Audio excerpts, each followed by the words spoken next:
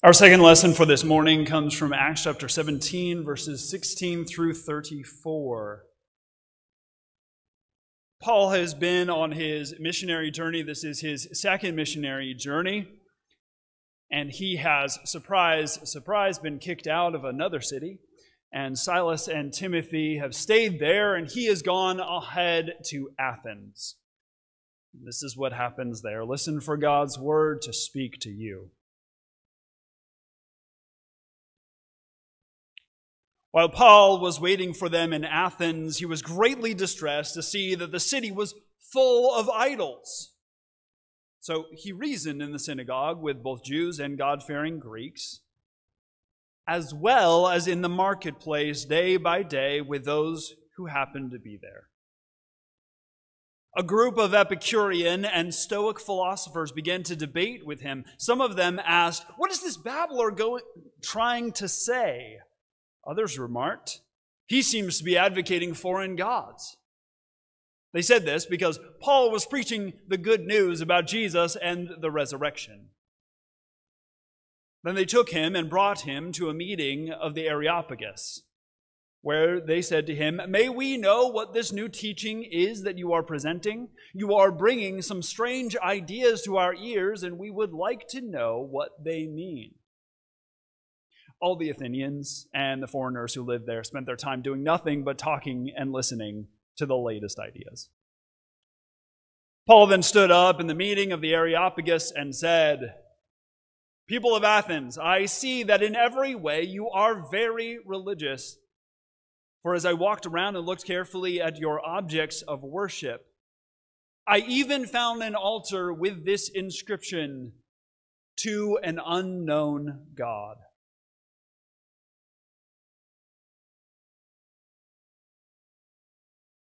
I lost my place.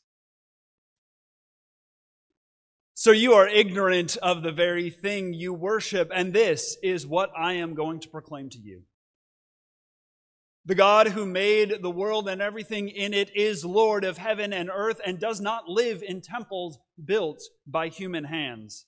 And God is not served by human hands as if God needed anything. Rather, God's self gives everyone life and breath and everything else. From one man, God made all the nations that they should inhabit the whole earth, and God marked out their appointed times in history and the boundaries of their lands. God did this so that they would seek God and perhaps reach out for God and find God, though God is not far from any one of us.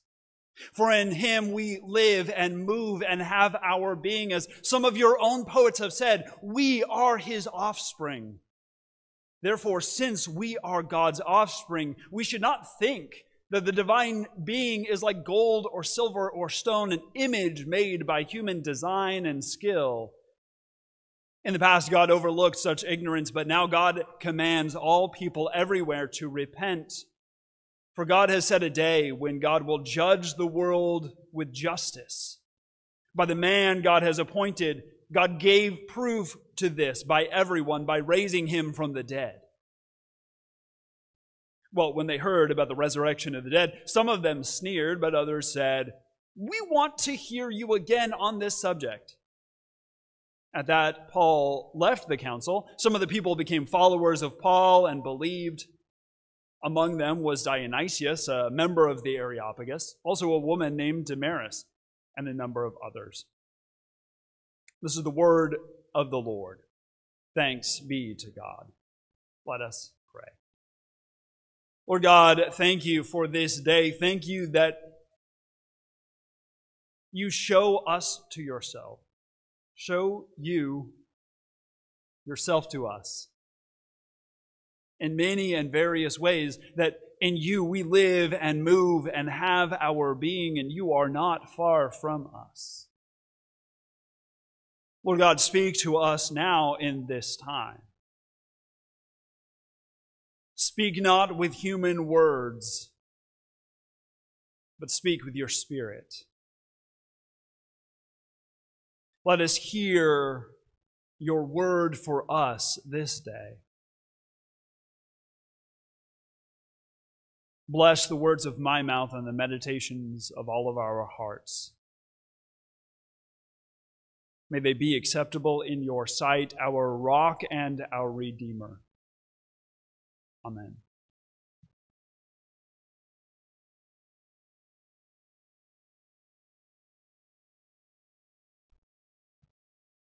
So this may not be a surprise to any of you who have seen me speak before. I'm a fan of science fiction and fantasy, right? And there's often a trope in science fiction and fantasy shows recognizing that not everyone is familiar with this world that we are creating. And so oftentimes there will be a character, someone that the audience can kind of grab onto, where they can see this world through their eyes and sort of understand how this works, right? So in Doctor Who has been running since the late 60s. And certainly everyone who's watching hasn't watched since then. There's a lot of background and a lot of different things. And so the Doctor will have this companion who amazingly is usually from the 20th or 21st century, usually Britain. And they are going around saying, "What's that? Oh, what's that?" And then the Doctor gets to explain it to that person and also to the audience. In Star Trek, they will come up with some fancy way to solve the problem, and they say, "Oh, it's just like this," and then come up with a ridiculous metaphor so that the audience goes, "Oh, okay, I understand what you're doing," right? In Lord of the Rings, there's the hobbits who have no idea what the rest of Middle-earth looks like, but we can kind of connect with them, and so we get to see things through their eyes. One of the most interesting ways that I've seen this be used is a science fiction show called Farscape. It was produced by the Jim Henson Company, but actually was fairly high science fiction. It was this whole unique world with all sorts of crazy creatures, as you imagine Jim Henson can create. But the main character is an astronaut who's been sent across the universe from the late 20th century. And he is constantly making references to pop culture, to all the things that he is used to, even though it's completely lost within the world. All the other characters have no idea what he's talking about, but we as the audience do. It gives us a touchstone. It gives us an idea of, oh, I know what he's talking about there. Great. So why in the world am I talking about this? In fact, why do I even do these kind of cold openings to my sermons where I talk about some random bit, usually of pop culture? Because we need touchstones. We need connections. Some of us have grown up in the church, and so we are very familiar with all the stories of Scripture, though I dare say Acts has kind of pushed us a little bit. We're maybe not as familiar with it. But not everyone is. Not everyone knows exactly what we're talking about when I say Athens or Paul or any of the other things that I talk about. So we need those little anchors, those little notes that tells us, oh, how this connects to my world. It's easy to look at Scripture and say it's a bunch of stories that have no connection to my life. In fact, there are lots of people who have that very thought about Scripture. But we gather together in worship, virtually, in person, however we might gather, to see how Scripture applies to our lives, and so we need those points of connection. Paul has been on his missionary journeys and has been going through all sorts of areas. He has been speaking to Jewish folks, and now he is speaking primarily to Gentile folks, those who did not grow up Jewish. We might remember the last time that we visited with Paul trying to proclaim to Gentile folks, and it ended up with them trying to worship him as a god. Didn't work out so well. But he's learned a lot of things since then. And this sermon in Athens is one of the shining examples of Paul proclaiming the gospel to a culture that is not his own.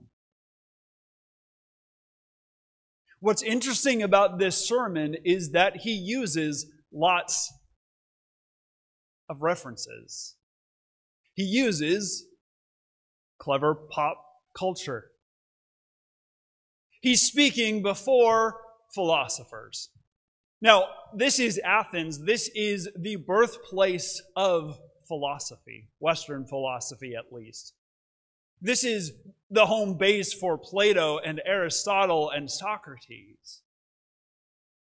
At this point in which Paul is speaking, the two sort of big rival schools for Athens are the Stoics and the Epicureans.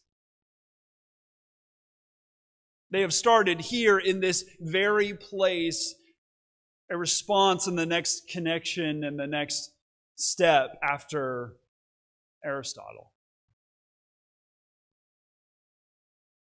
They hear Paul speaking about this man from from Nazareth, this one who has come and is more than they expected. And they want to hear more. Because Paul is proclaiming, yes, he goes to the synagogue, the center of Jewish life, but then he goes to the Stoa. The Stoa was a large pillared area, pillars all the way across, and this sort of covered portico thing in the very center of the city. This was the place where if you had art that you wanted to sell, you could go to the Stoa and you could sell your art. If you had produce to sell, you could go and sell your produce. If you wanted to play music or gather together or talk over things, you would go to the Stoa. It was the marketplace. It was the center not only of the actual city, but the center of sort of Athenian life. And it is where the Stoics got their name, because this is where they would hang out. And the place where people would hang out. And they would talk over things. A very Jewish interpretation, editorial note here in Acts is that the Athenians, they really just wasted all of their time just talking about stuff. My wife is giggling because, so I'm a philosophy major. And got a Master of Divinity, of Theology. There were lots and lots and lots of conversations where I'll get super jazzed up about it, and she's like, this is stupid. So that's, the author of Acts is kind of going, this is dumb, but you know what, I'll tell you the story anyways. But the Athenians are really interested, these Stoics are really interested in what Paul is saying, and so he proclaims the gospel to them. But he doesn't proclaim the gospel to them in the way that he, say, proclaimed to a synagogue. There he would make references, we read it in the Sunday school this morning, he would make references to Moses and to the Psalms, to the prophets. But he doesn't do that here. No, he proclaims the gospel and starts by telling them, you know what, you're very religious. I like that. That's a good thing. But I saw that you had this idol to an unknown God. There are all sorts of theories where this may have come from, but it seems that there was an idol that had no actual idol at it. Just maybe a pillar that said to the unknown God. Some think this may actually be an idol to the Hebrew God that has come over to Athens. Others suggest maybe it's just sort of a cover our bases, make sure that we have every God covered. These people that Paul is listening to are going to be taking this very different ways. The Epicureans didn't like any talk of gods. They didn't like any talk of anything supernatural. And so, as Paul talks about how their idols are useless, they'd be there with him. Yes, you're right. But he also proclaims something greater. This unknown God, this divine being who is above all and in all and through all, in which we live and move and have our beings. And the Stoics would be hearing this and saying, yes, you are talking about, some of them would call it Zeus, though not sort of the story of Zeus. Some of them would call it Logos, Word, which those of you who are familiar with the beginning of John's Gospel might recognize as in the beginning was the Word, and the Word was God. Paul proclaims to them that this foundational being, God, wants to be understood and desired. But God is not far from you. God's right here, right where you are. You see, Paul is not proclaiming a God, some foreign God like they thought. This God of ours that we understand and we have all the knowledge about, and we're going to come and bring this God to you. No, Paul is proclaiming a God who is already here. God who is already at work in your culture. A God who calls you to reason. A God who calls you to foundational truth. A God in whom your very own prophets have said, we are all God's children. He takes those things that they understand, takes those ways in which God has already spoken to the people of Athens, and lifts them up. And says, this thing that you understood in this way, now understand in a new and different way. This God, who is above all and in all, has come down in Jesus to give salvation. And calls you now to repent. And for those Athenians, they would not hear it as we do in sort of a Baptist preacher kind of repent, but as a turning around, changing your focus. Instead of these other things, to focus on the living God.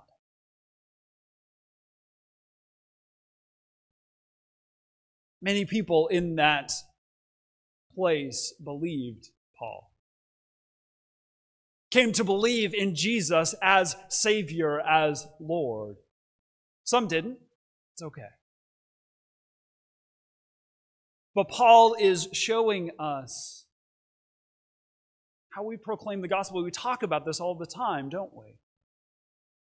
I tell you, we need to go and proclaim the gospel, the good news to everyone. But how do we do it? This is one way that Paul shows us. Take those touchstones. Find those places where God is already at work. Guess what? God is always working. Never not working, right? Like the conditioner thing. God is never not working. God works through story. God works through music. God works through movies and TV and a good book. God works through amazing stories of sports people in the Olympics. God works through all of these things, and these things we can grab onto and say, you know what? It's kind of like this. You know how you're touched when you hear this song or this story? Here's how God touches me. As we look and find where God is near to each one of us, where God speaks to us. Yes, through Scripture, but also through our culture. Where God works very much against what culture is doing as well. As we find these touchstones, as we pull these threads, we gather people together to understand more deeply who this living God is. God is near to you. God is near to those that you might talk to and proclaim the gospel to, whether they know it or not. In God we live and move and have our being, and all of us are children of God. And so, we, as the people of God, follow the Holy Spirit in order to serve all God's children and proclaim the good news of Jesus Christ, using every tool available to us. Amen.